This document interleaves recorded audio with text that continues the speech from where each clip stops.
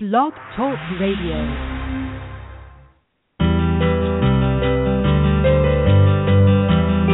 You're listening to Connect on blogtalkradio.com. Catch us on the web at umconnect.info.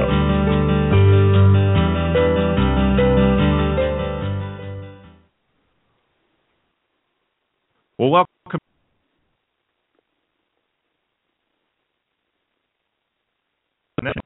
And today we're starting something new at Connect. And every month in 2016, the Call and Vocation team will be sponsoring an episode. We'll be talking with different guests and going more in depth about their call to ministry and what it means to have a Christian vocation. We start out 2016 with our first guest in this series, Jim Parsons. Jim's pastor of Indian Trail UMC in the Metro District, and he heads up the Call and Vocation team for the Western North Carolina Conference. So welcome to the show, Jim. Thank you for having me. It's great to be here. Well, yeah, it's good to have you online. And, I don't know. Our commercials and intros got messed up, so we'll see how the rest of this show goes. I can hear you, and you can hear me, so we're on the move. So let's just start out. You tell me about Jim Parsons. Where did you grow up? What's your early education, your background in church, that kind of thing? Sure. I was born in Royal Oak, Michigan, and grew up there and moved down to Charlotte when I was 8 years old. My dad had the chance to choose between Plano, Texas and Charlotte, North Carolina to transfer to, and he chose Charlotte, and I've loved that decision ever since.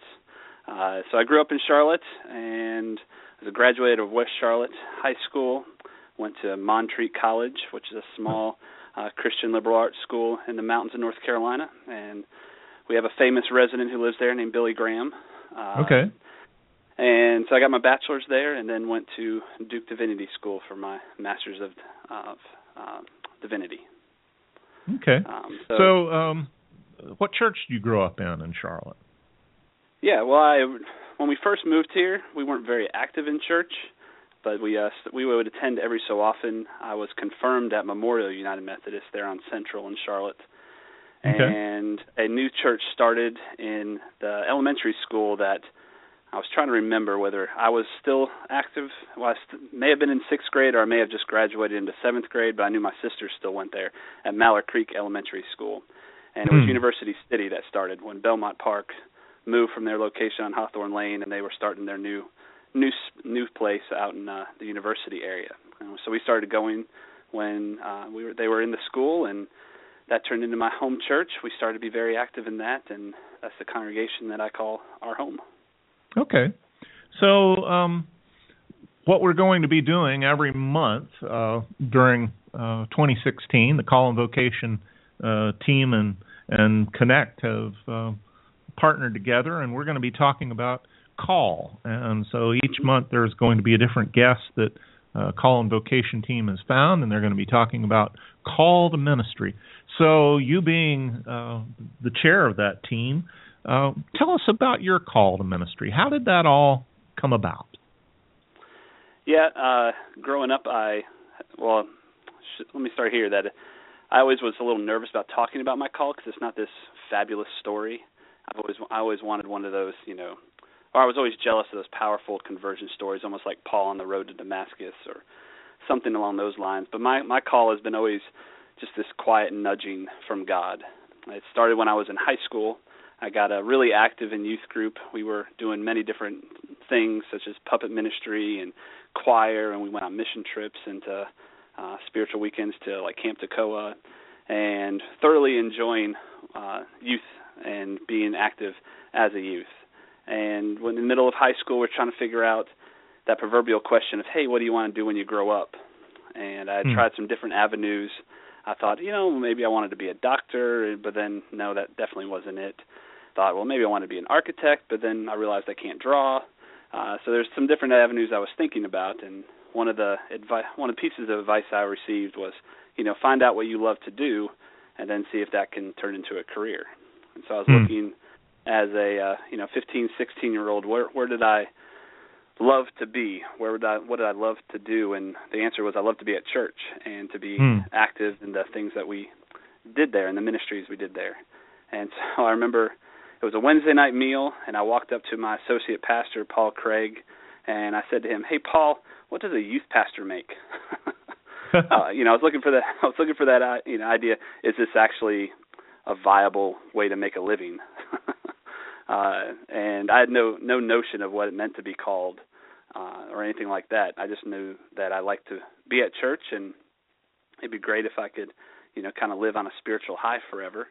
And so what he did was he invited me into his office, and he sat me down and said, let's have a conversation. And through that conversation, he shared with me his calling. He was a second career pastor, and he shared with me how God kind of spoke to him and called him into ministry. And then I can remember clearly, he looked at me and said, "Jim, I think you are called into ministry." And I was kind of like, okay. And, being 16 years old and hearing that, I had no clue what that meant and what kind of details, what that would mean for the rest of my life. So I went to college thinking I would be a camp counselor or a camp director, where I could direct a Christian camp and welcome youth groups up on weekends and over the summer and that sort of thing. But about a semester into my education, realized that it was not where God was calling me, and started to do different internships in the middle of college and over the summer to kind of experience what ministry could be like. Back the summer of 1996, the conference had they offered an internship, and being that my home is Charlotte and the conference office is there in Charlotte, I thought this was a great opportunity. I was going to be at home anyway over the summer. I could work there for the summer and possibly understand what it means to be a minister a little bit more. And so I worked there for 2 summers, in the summer of 96 and the summer of 97, and I helped with annual conference preparation back when you have to make these huge packets to pass out to everybody, and would help out during annual conference, and saw some different areas of conference ministry that I never knew existed by just showing up for worship and youth stuff at University City. And I don't know if it was my first time we were saying about it the second summer, but we were sitting around the conference table there in the conference office, and they asked me to kind of say a few words as we were saying goodbye, and I wrote a letter to everyone, and in that letter it said something along the lines of, "Thank you for letting me know that ministers are people." And everyone kind of laughed, but for me it was a great realization that those who are called into ministry are actual real people. That, because I always had that notion when I heard that I might be called, I didn't feel worthy of that whatsoever. I didn't feel like I was holy enough or gifted enough or talented enough to do that. And working at the conference office and seeing different people in ministry, it really showed me that these are just normal people who God has called into ministry, and came to realize that I was probably one of those people too.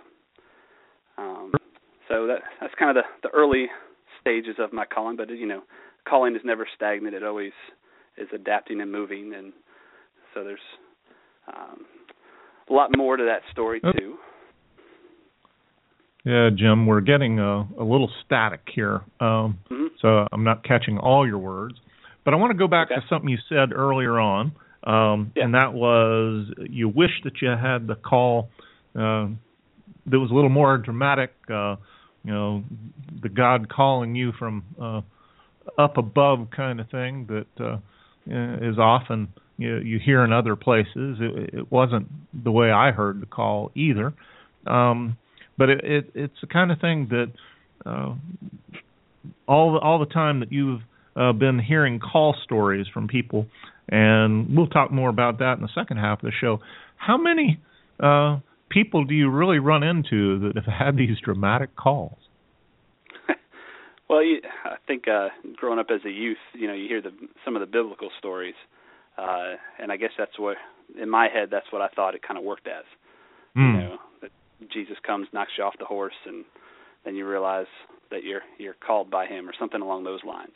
Right. But yeah, definitely, the more I talk, the more God works in all different kinds of ways, and there are people who are called in that type of fashion. But those quiet moments of the soul seem to be more common than I realized when I was a teenager. Oh, sure. And since then, I've realized, every call story is powerful.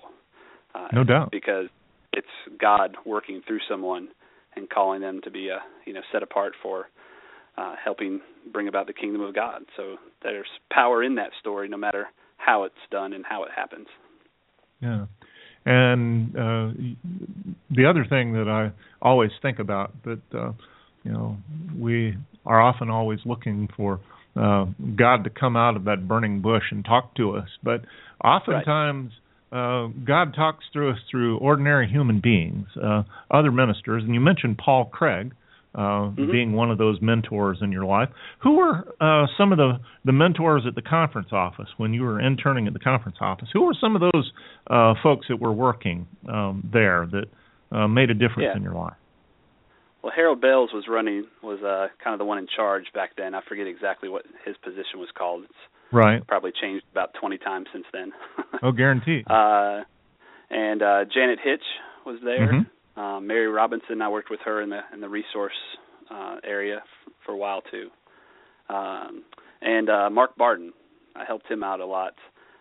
Back then at annual conference, I forget exactly what the report was called, but like the conference staff would almost do a musical to present kind of their report. And so I was helping him do staging and kind of figuring all this stuff out. And so those are the people that I remember, and they definitely put a human face to ministry, which helped me realize that God calls all people, and I'm just one of those people. Okay. So what led you from this call to local church ministry? How did that all begin? You went from conference office intern. You knew you were called. How did you end up as a local church pastor? Well, I had some good advice to start the candidacy process, and I received a mentor, Duke Eisen. And Duke was while I was in undergrad, and so he said, well, to help with MEF money, which I didn't even know what that was or anything like that. He says we need to get you to a certain place, so when you go to divinity school, you'll have some funding, and he really kind of helped me to get ready for divinity school. And when I got to Duke, they have field ed placements, which also help with one, to get experience, but also to help with your tuition and those sorts of things. And I needed that help, and I knew I needed experience because I've learned a lot just doing ministry instead of just reading about it or thinking about it or those type of things. And so I set about to do as many field ed placements as I could, and I did 5 of them. And the first 2 were in the local church. Yeah, the first 2 were in the local church, and got some good experience on what that meant. But I always had this, I don't know, it's probably fear talking, but I was always scared to be in the local church. I grew up just petrified to talk in front of people. I remember in school just kind of hiding when the teacher was looking for someone to read out of a book or to give an answer or, to give a book report. I'd be swimming in sweat standing in front of the class. So I was like, I do not want to stand in front of a pulpit every single Sunday.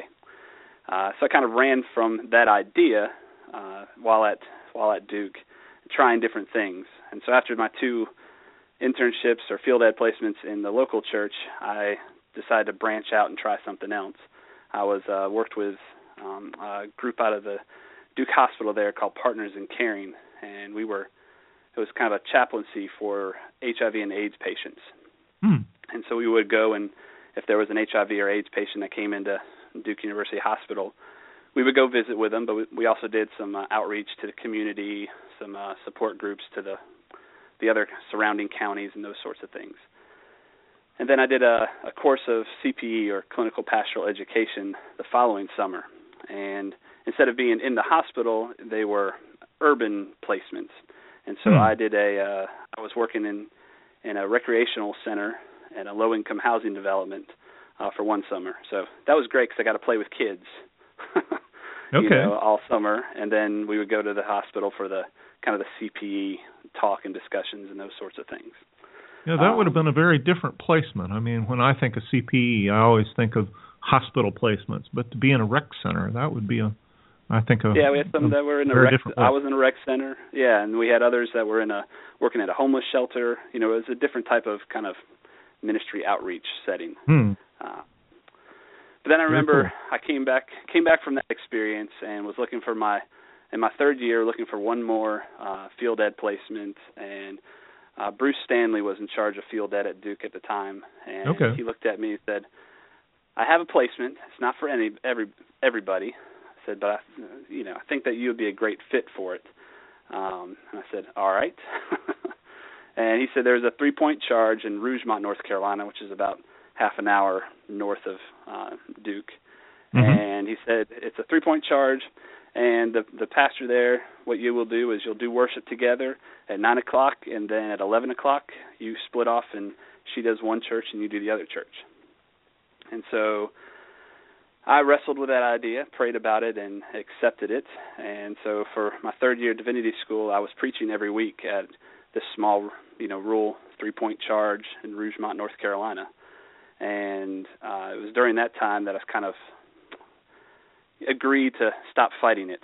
And I remember sitting in the Duke Chapel at one point, I think it was after exams, and just kind of looking at God, going and praying and saying, "Fine, I understand. You're calling me to the local church.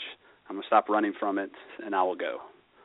And so I, about that time, accepted an idea to move to England for a year to have 3 churches over there.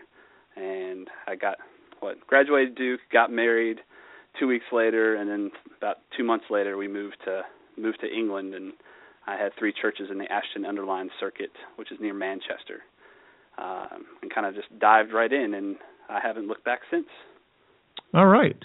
Well, we're going to take a break now, and then we'll come back after the break and talk more about the Call and Vocation team and your plans.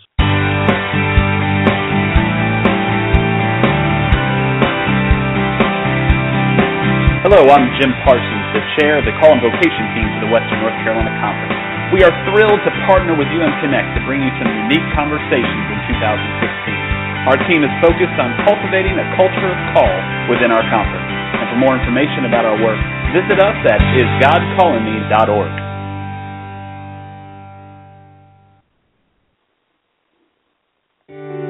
The United Methodist Foundation of Western North Carolina is a ministry of the church for the church, whose mission is to build the church for generations to come.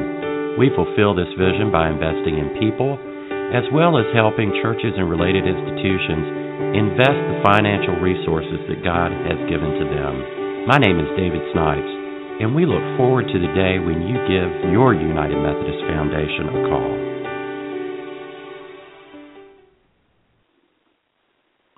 And you can find out more about the United Methodist Foundation of Western North Carolina at the sponsor page on the show's website, which is umconnect.info. And so we're back here with Jim Parsons, and Jim was one of the commercials. So the Call and Vocation team is one of our new sponsors for 2016, and so you'll hear him every month when it's the time for Call and Vocation team guests. So this is the first installment of a series, and so tell us, Jim, about the idea that you guys have for 2016 and partnering here with UM Connect. Sure. Well, our mission in the Call and Vocation team is to cultivate a culture of call within our conference, and so we're looking for different ways to do that. And as we're kind of we're brainstorming about what to do in 2016, this radio show and podcast came up, and we thought it would be a great opportunity to continue some of the work that we were doing in this area, and helping people just simply share their stories, and so that others can kind of hear their story within their these people's story. So we're looking forward to this relationship and partnership in 2016.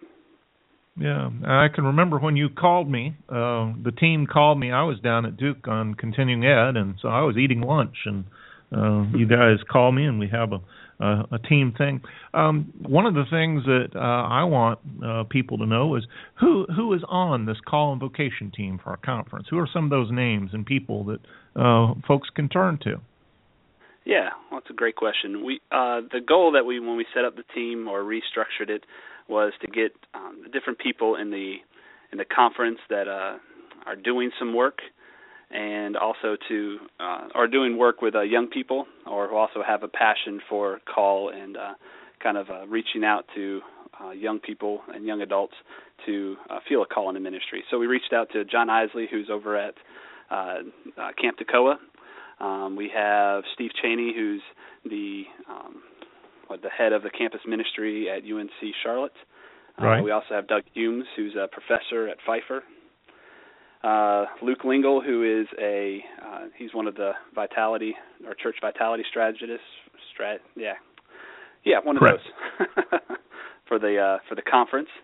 And then myself, Sally Queen, who is the associate person for ministerial services over at the conference office. She's kind of the person who asked me to serve on this team and to lead it. And then we have some just other people who are pastors who are in the process, Bo Linker and Meredith Hinton and Carter Ellis and Charlie Brown, who is a youth person down in Weddington. And Sarah Bells, who's over at Davidson. So we have a variety of people who are in the local church, but people who are in extension ministry as well. Okay. And so those that are listening, these are good folks to talk to, and I wanted to get their names out on the board. So tell us about some of the ways the team is working in the conference to encourage call. Tell us about some of the programs and opportunities that people have to find out more about their call. Yeah, well, our first kind of main push happened around annual conference last year with a series that we called #IamCalled, and it was a series of short videos, probably about 2 minutes long, of people sitting down and simply sharing their call story. And we've collected those. We have, I think, around 40 or 45 that are out on our YouTube page, and you can see a link from our website for that. And so those are I find out every so often how people are using those. I think Pfeiffer is using them in their worship, and so they'll show like one as they start worship. And I hear others who are showing them for their church service or things like that. But we put them out there just so simply people can hear a wide variety of call stories and hear a number of people share those. We also this is part of Call and Vocation, but it's also separate. It happened before, but it's called IDK. It's and if any of your listeners don't know what that stands for, it means I don't know, and shortened for text or texting. And it's for youth. It's a youth conference for those who are 6th to 12th grade, and they are youth that might be feeling like they are called by God, and they're trying to figure out what that all means and kind of wondering what that journey might look like. This is something that Sally and I kind of came up with after talking with her. Adam Hamilton came to our annual conference, and he talked about kind of the work that the Church of the Resurrection does for youth who are feeling called into ministry. They call it the MAC track, Ministry as a Career, and so youth can have an opportunity that if they feel like they might be called into ministry, they can take the MAC track, and it leads them down a path and gives them some answers. I was like, wow, where was that when I was a youth? That would have been awesome. I would have, gobbled that up. And so we came up with IDK to be a place where youth who might be feeling called can find out that they're not alone, that there's other people in the other youth who are wrestling with this idea, and that they can turn the I don't know into I do know that I am called by God. So it's a great way to hear different people's call stories, but also explore what their spiritual gifts are, a safe place to ask questions, what ministry really looks like. And we have, for IDK 16, we have 3 different locations around the conference this year. We have one event happening in Covenant Community in Asheville, one at Main Street in Kernersville, and one in Denver, North Carolina. And they're all happening on the same day, February 20th, and from about 9:30 to about 3:30 in the afternoon. And we invite anyone who has a youth or the youth themselves who feel like they are called into ministry or some sort of ministry to come and participate in one of those events to learn more. Yeah, and we just ran that news article last week on the conference website. It was on Facebook. It will be in the next issue of E-News, so those of you who might be listening, all the information is out there. It's also on your website as well, isn't it? Right, yeah, isgodcallingme.org. And one other thing is the Explore Summer Ministry Internship for college students who are looking to have kind of a ministerial experience or experience in ministry over the summer. It's a 10-week internship in the local churches. And that information, again, is on our website, too. Okay. So let's talk about all the ways that you can connect with the Call and Vocation team, because you have a website, is godcallingme.org. That's also on the UM Connect website, so you can go and click that link, be there. You've got a Facebook page. Yes. You've got a YouTube. Right. Any other ways to connect? Yeah, we're on social media. The main is God Calling Me, so that's what you can look up on Twitter or Instagram or Facebook, and that'll link to us. And on our website itself, it gives kind of some directions of how you can contact us. The main contact is basically either me or Sally if people have questions or concerns. And there's also some other information on the website that talks about, like, you know, say you're a pastor in a local church and you have someone who's feeling called, what are some things to do? And there's some questions that you can ask and explore if that person is truly feeling like they are called into ministry. But yeah, we try to have an active Facebook page. That's where we posted most of our videos. And so those are sort of the ways you can tap into the work that we're doing. Okay. Now, it's an interesting story. You went through high school sweating bullets when it came time to speak. Now you're speaking every Sunday. You're on radio. You're doing that. How did you overcome some of this? Well, I wouldn't say I've overcome it completely. Okay. You know, I still get nervous talking in front of on Sunday morning. There's always, I mean, it's definitely not as bad as it was when I was in high school by any means. But, you know, there's still a lump in my throat, and, you know, I can definitely feel this is not where I'm 100% myself when I'm up there talking. But what's kind of assured me about it is I realize also I'm not up there for me. I'm Excellent. Doing, you know, the public speaking not because of me. I'm up there because God has called me. And so knowing that, it makes it a lot easier to say, you know, if I had my choice, I'd probably be up in the sound booth, you know, behind the scenes working. But yet God has asked me to be behind the pulpit and to bring His word every Sunday. And so I'm going to do what God is asking me to do and stand up there. And that's kind of, it's a moment where I feel God working through me more than really any other. And the fact that it gets to happen every Sunday is a blessing to me. I've learned to enjoy it now. And, you know, definitely have, after 13 years, gotten more comfortable behind the pulpit. But it's definitely a place where I'm like, all right, I can feel God's presence, especially during sermons and during that time, because I know, you know, this is something God has called me to do, and I'm doing what God is asking me to do. Yeah. I think I heard Fred Craddock one time. He was speaking to a group of preachers, and he said, you know, I'm nervous every time I get up in a pulpit. And this is a guy that was just one of the best. But he said, if I wasn't nervous, something would be wrong.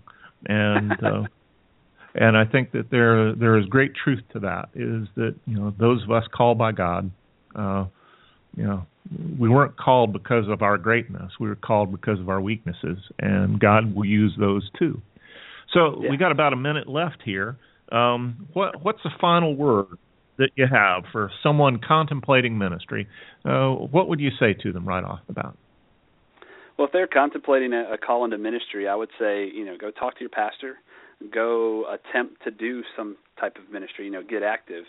In my experience, when I have been exploring different avenues of ministry, even if I, you know, was doing youth ministry in a small church and it wasn't a good experience, that was still, you know, kind of finalizing or understanding a little bit more of what I'm called. Sometimes no is an ability to understand more of what God is calling you to do. So don't be scared. Just rely on God and kind of step out in faith and see where God leads you would be my advice. That's a good word. And so as we come to an end, I just want to thank you for giving your time today, Jim, and I look forward to, you know, a new guest every month in this series, and we're going to, you know, focus more on call at least once a month during our Connect shows. And so thanks again for coming on the show. Well, thanks for having me. I look forward to this partnership together. Thank you very much. All right, and we look forward to 2016 and all the new guests. And thanks for listening, everyone, to Blog Talk Radio. The show will be available as a podcast at the Blog Talk page and on the show's website and on iTunes now. And you can keep up with the latest at our website, umconnect.info. And we're going to be back next week, connecting United Methodists and their stories. Thanks to our sponsors, the Western North Carolina Conference and the United Methodist Foundation of Western North Carolina. You can find out more about them on the sponsors section of the website, umconnect.info.